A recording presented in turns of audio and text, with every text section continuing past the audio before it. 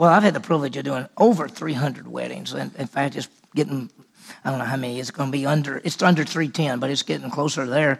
Each wedding is unique. It is. I have this policy that I do not do a wedding unless I have the opportunity to do the premarital counseling. I think of the 306 or 7 or whatever I've done, I think there have been 2 times in my history that I'd married someone without doing their premarital counseling. One is they had already gotten premarital counseling from somebody else, and I trusted that. And so most of the time, that's what I do. It's surprising how many couples get married and don't have any premarital counseling beforehand. One of the issues, and what I do is when I do it, I make sure they understand the role of the husband, the role of the wife, budgets and children, and, of course, the issue that they believe the same. Sometimes I just have to say this. I have people come into my office, and they want me to do their wedding, and I start talking to them because I have to find out whether they both know Christ as Savior. And what you find out is one of the spouses has no idea what the other person even believes, whether they're even a Christian or not. And you're saying, you're fixing to marry this person and you don't know this? You haven't talked to them about this sort of thing?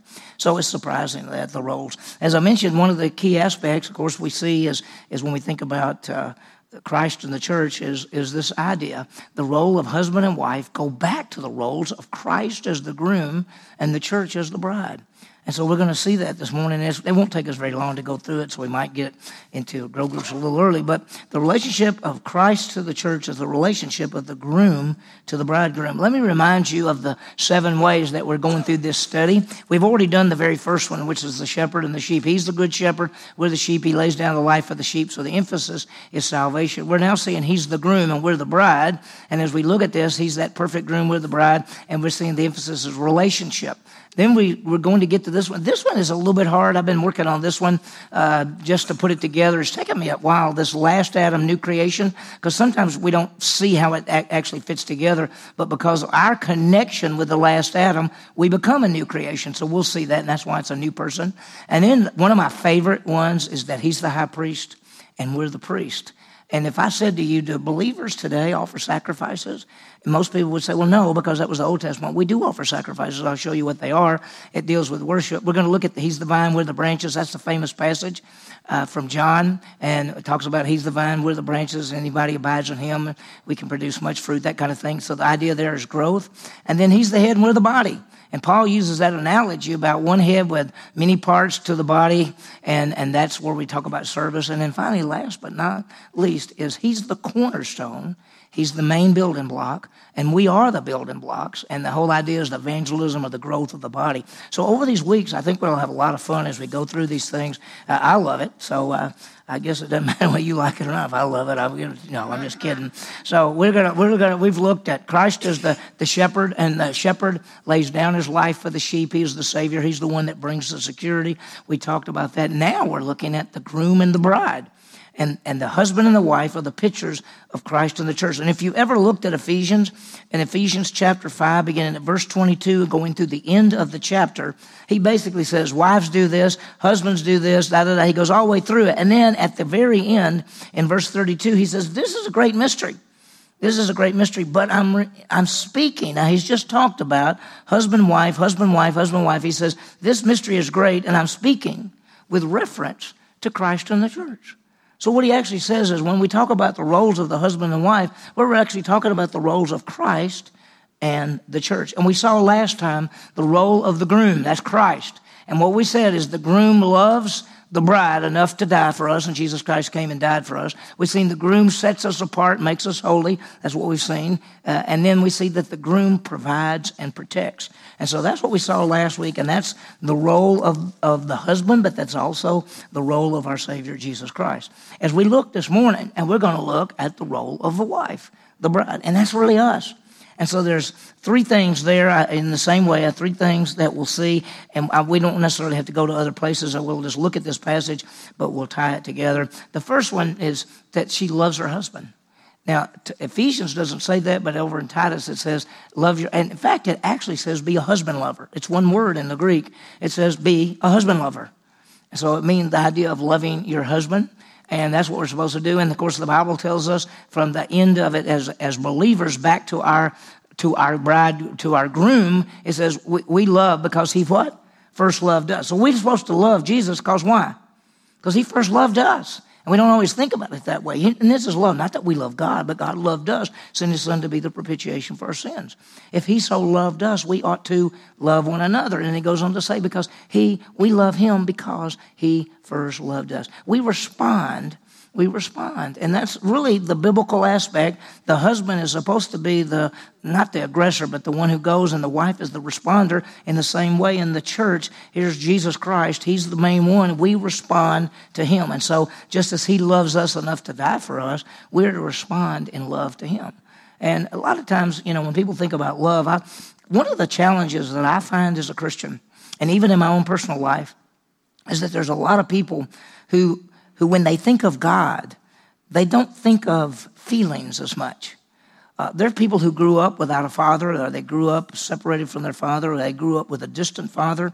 And sometimes those people, there's a truth to it that a lot of people picture God in the way that they had a relationship with their father. And if they had a really close-knit, loving relationship with Father, a lot of times these people say, I have a really close-knit, loving relationship with my Heavenly Father. But if their father was distant or gone, Susie can tell you this from the counseling end of it, that if their father was gone all the time, sometimes they'll say, I just feel like God's distant. He's not, but that's how they feel that. My dad was gone a lot. I'm an emotional person, but in my emotion with God, my Father, I don't have that kind of emotion because my father was gone all the time. He'd leave on the Monday and come back on the Friday. He was a territorial manager for B.F. Goodrich, and he was gone a lot. I loved him. I knew he loved me, but I didn't get to be with him very much. It's so weird. I can remember to this date, to this exact moment, the one Saturday morning, my daddy said, do you want to go with me? I'm going to go meet. And we went and stopped at a restaurant. And I can remember exactly the food I got. I remember where we sat. That's what the impact fathers have on us. So this is just me telling you the truth. My emotions, I'm an emotional person. I love stuff. I cry, I laugh. I love all that stuff. But when you say God the Father and me, I personally don't have a whole bunch of an emotion there. But I know people who do have a lot of emotion. So I think that when we think about he loving us, and we're to love him. So we're to love him because he what? First loved us. There's a second thing, and that's to submit. And we all know that, and the passage reads it, and everybody gets all upset, or some people do in our culture today. Husbands, love your wives, and wives, submit to your husbands as the church submits to Christ, so the wife ought to submit to their husbands. The word submit is let me just throw something out for you, just so you can know it. In the Greek, there's a word for obey, and there's a word for submit. You've always heard people, wives should, love and obey their husbands. The Bible never says wives to obey their husbands. It doesn't say that. Says submit. Obey is a hupoakuo, a Greek word. Hupoakuo. Hupo means under. Akuo means to hear. We get acoustics from it, and it words to obey, and it's where it says, children, obey your parents. A parent can come in and say, go to your room. Children are to obey. It never says, wives, obey your husbands. It says submit. It's a different word. It's hupotasso. Hupo means under. Tasso means command. You come under his command, under his authority. But he's not a boss, and he doesn't come in and tell you what to do. Well, he might tell you once, and then that'll be the last of that. So bottom line is, when you look at the Bible, you see that the wife submits, but submission is not, he's a boss and he tells me what to do. Submission is recognizing that God has placed him as the head and that we're under that authority. And we from our end of it, we recognize that God is our head, that Jesus Christ is our head. We're under his authority. And that's why when Jesus says in Matthew, he says, all authority has been given to me in heaven and earth. We say, that's right. He's our authority. We come under him. We have different gifts and abilities, but under his authority, we obey the word of God. So as the wife comes under the authority of the husband, he's not the boss, she comes under the authority, then we as the church, we submit to the authority of Jesus Christ. Because he is the one who died, he is the one who gives eternal life, he is life, he's the way, the truth, and the life, he's the resurrection and the life, he gives eternal life. We come under him, he is our authority. And so with all the gifts, talents, and abilities that God's given us, we come under that authority. So the first thing that the wife does, yes? So define being under authority. Okay, he comes in and he says, I think we ought to move to Chicago. And you say, I don't want to move to Chicago. And so since he is the head, you have to have a head, because if you said, We don't want to go to Chicago. And he said, we do go to Chicago. It's 1-to-1. It doesn't work that way. He ultimately is the head, and he ultimately has to make decisions. But a wise man would say, I think we ought to move to Chicago. And you would say, I don't want to move to Chicago. And a wise man would say, tell me why you don't want to go. And you say this, and this. And then he might say, I think you're right. We're not going to go. He has to make the decision. So it's not based on feelings or based on... Well, you know, the truth is feelings come and go. Right. I mean, let's face it, in all relationships, feelings come and go. I mean, when you first meet the person, you're going, ay, ay, ay, and then, 35 years later, you go, is she in the room? I mean, no, I'm just kidding. Where's my wife? Is she here yet? Is Jean here yet? I have the opposite thing. Yeah, okay. With that meaning, I'm trying to explain this in a way that, so it doesn't necessarily mean that I should be doing everything he says, or I should agree with everything he says. Of course not. If you agree with everything he said, you wouldn't need but one of you. Okay. And he's taken two people and bringing them together. The father leaves your father and mother and cleaves to the wife, of the two become one flesh. And that means you have things, thoughts, and things. And he says, what do you think about this? Not, this is what we're going to do, and there's no question about it. It doesn't work that way. I mean, you've got to have your input. And he might say, I never thought about it that way. I think you're right. Yeah, he never said that. No. That's my point is trying to explain the under authority, the submitting. Let's say that you said, I don't want to go to Chicago. He says yes. And you say all the reasons why. And he says, I don't care. I think we ought to go to Chicago. Then what are you going to do? You're going to go to Chicago because you're submitting to the authority above you that way. But that doesn't mean you might one day say, I told you so. Yeah. Told you we weren't supposed to. I mean, okay, all right. I think I'm in trouble now. But anyway, let's go to the third one. Okay, the bride is to be pure. Just like in Titus chapter 2, it says that we're to be holy and blameless. In fact, it's so beautiful because it talks about that the woman would be a pure vessel. Well, in the same way, the church is to be pure. We're to be righteous, and we're to be light in a fallen, crooked and fallen generation. We're to live in the power of the Holy Spirit. Romans 12:2 says we're not to be conformed to this world. We're supposed to live out who we are in purity, unspotted from the world, so to speak. And we know that we all fall, but the church, the body of Christ, is supposed to be different than the world. We're supposed to be the light shining in the world. And so when you think about from our end, then the bride does what? Loves, submits, and to be pure. That's what we're supposed to do. We've seen what the husband's supposed to do. We've seen Christ that loves us and, makes us pure, so to speak, or takes care of us in that way, and then provides and protects. Well, we're supposed to love and submit and be pure. And so it's a great role. Now, here's something I just love to do, and I think it's really, really fun, and that is that when you think about this husband-wife relationship, whether it is, by the way, in the Old Testament, Israel is called the wife of Jehovah. And in the New Testament, the church is called the bride of Christ. So that all goes together. So I want to just show you, just for fun, the whole idea of a Jewish wedding. This is how they did it.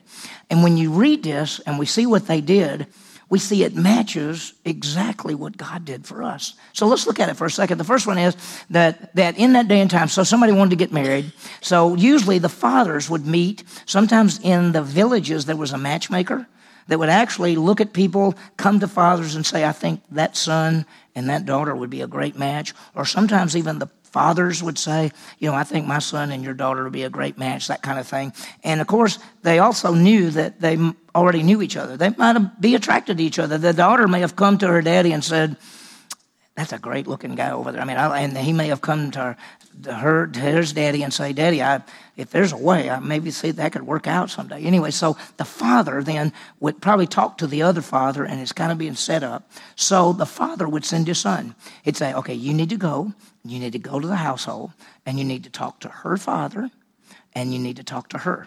So this, just in that way, God sent his son, Jesus Christ. God so loved the world that he sent his son. Well, he would come with a price. It was money. It was actually money. It was money that he would present to the father as sort of like a down payment, as somewhat like the dowry aspect. I'm going to give some money for your daughter. Okay? because a daughter is not a son in that day and time. The son did the work, in the fields especially. So the daughter, they needed to get some money for the daughter, okay? So there was a price, and it was the money. Well, there's a price for us. And that price that was paid was Jesus Christ. He paid the price. He died on the cross. He shed his blood. He paid the price for us. The third thing is the bride would come in, and you've heard me say this many times. So the bride would come into the room, and usually there's a table in the room, and there's the two fathers in the room, and then there's the groom or the one that wants to marry her, and they probably already know each other, maybe love each other, ready to get married anyway. So she comes in, and what his job is, he takes and pours two little cups of wine. And he sets them on the table, and he's there. And what's supposed to happen is if she does want to marry him, she picks up one, and they drink it. And then if everybody says, this is wonderful. If she turned around and walked out the room, then that's a no-go, you know. And so you're not real happy if she leaves. Well, the bride comes and drinks the cup. Basically, we take the blood of Jesus Christ. You know, what does it say? This is my body, this is my blood. This do in remembrance of me. So we believe. So then while she's there, she's drank it, everything's good. He says the following words: I'm going to my Father's house, and I will prepare a place, and when it gets ready, I will come get you. Does that sound familiar? Because what happened in those days, they didn't have apartments. He didn't marry his wife and they moved to Chicago, you know. He married his wife, and he brought her back to his father's home. And usually, while they're waiting in between, he goes back and prepares a room, builds onto the house, usually a room for him and his bride. That's what they did.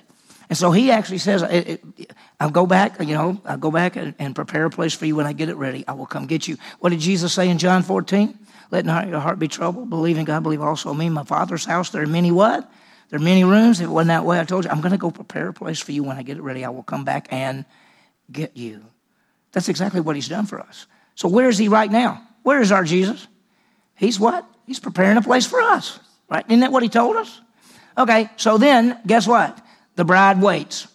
And the bride goes, he could come at any time, because I never know when it's going to be ready, right? And what do?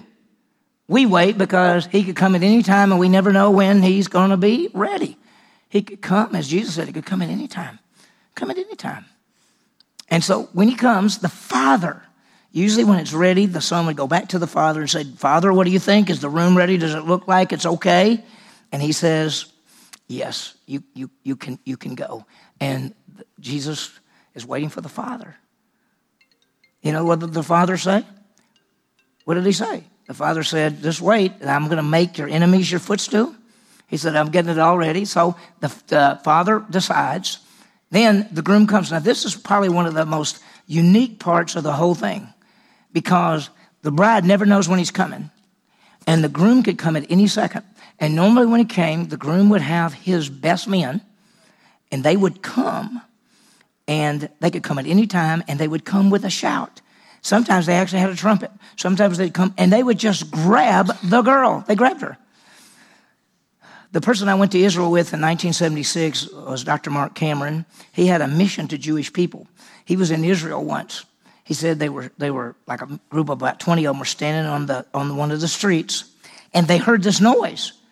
And it was shouting and cheering and everything. And he looked, and this car drove up, and this little girl was standing on the side, and a guy jumped out and grabbed her. It was his bride. He threw her in the car, and they took off, and everybody was clapping and cheering.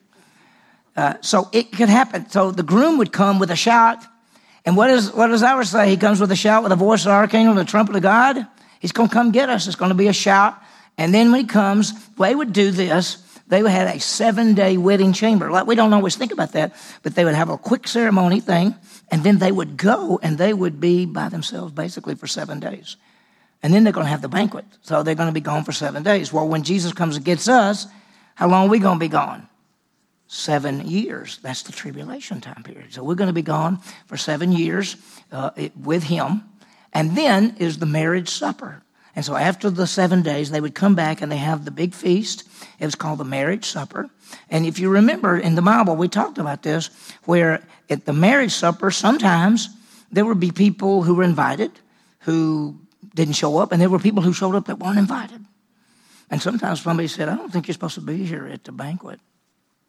Okay. And they left. And sometimes the people who wanted to be at the banquet were in the outer what? Outer darkness. And that's why when Jesus talked about at the marriage supper of the Lamb, there'll be Abraham and Isaac and Jacob, and people come from all around, and they'll be there. And some of the sons of the kingdom, which means believers, will be in the outer darkness. That means they didn't get to go to the banquet. Faithful believers get to go to the banquet. Unfaithful believers don't get to go to the banquet. Whoa. Well, I hope I get to go. Well, if not, I probably have to have a box to stand on to look in to see what's going on in the banquet, But anyway, so there's the marriage supper, and then there's the marriage supper of the Lamb. So it's so fantastic. So when you think about it, what does the groom do? He loves, he bought us, he provides and protects, he returns, and there's great celebration. That's what the groom does. And that's what he's supposed to do in real life, and that's what Jesus Christ does. For the bride, we love him because he first loved us. We submit under his authority. We're supposed to be pure, and we're looking for the glorious appearing. And that's what they were doing there. So let me just give you this. So let's think about it. So let's remember what the groom did. This is what Jesus did for us. He loved us enough to die and to rise again. He bought us. He shed his blood. Just like the groom would come with the price, Jesus Christ came with the price, the wages of sin. The wages of sin is what? It's death. So he came to die. That was the price. He provides and protects, just like the husband is supposed to provide and protect. The husband's supposed to love enough to die. The husband purchases us, so to speak. He provides and protects. And then the last thing, he's coming again. He's coming again. This is what Jesus is doing. And we're going to be with him for all eternity. With that in mind, as the bride, let's love Christ and respond. Think about it. We're supposed to be pure and holy as we await the return of Jesus Christ. Titus 2, looking for the blessed hope and the glorious appearing of our great God and Savior Jesus Christ, who gave himself for us, pay for our sins, and purify himself for himself a people of his own possession, zealous of good deeds. That's what that passage says in Titus 2, 11, 12, 13, and 14, actually. I just quoted 13 and 14. So there's a lot there. And so as we look at this, wow. So what are we? We're the bride. And so what do? Well, we're supposed to do what? Love him and respond to him and submit to him and be pure and to be looking for his glorious appearing because he's going to come at any second. I know that people always, remember we talk about signs and people say signs. And let's just say this. For the second coming, there are a lot of signs, and even things in our world now are shaping up to look like things are getting ready for the second coming. But if there's a second coming, there's got to be what? It's got to be the rapture. He's got to come in the clouds first because you got to have the 7-year tribulation. So he could come at any second.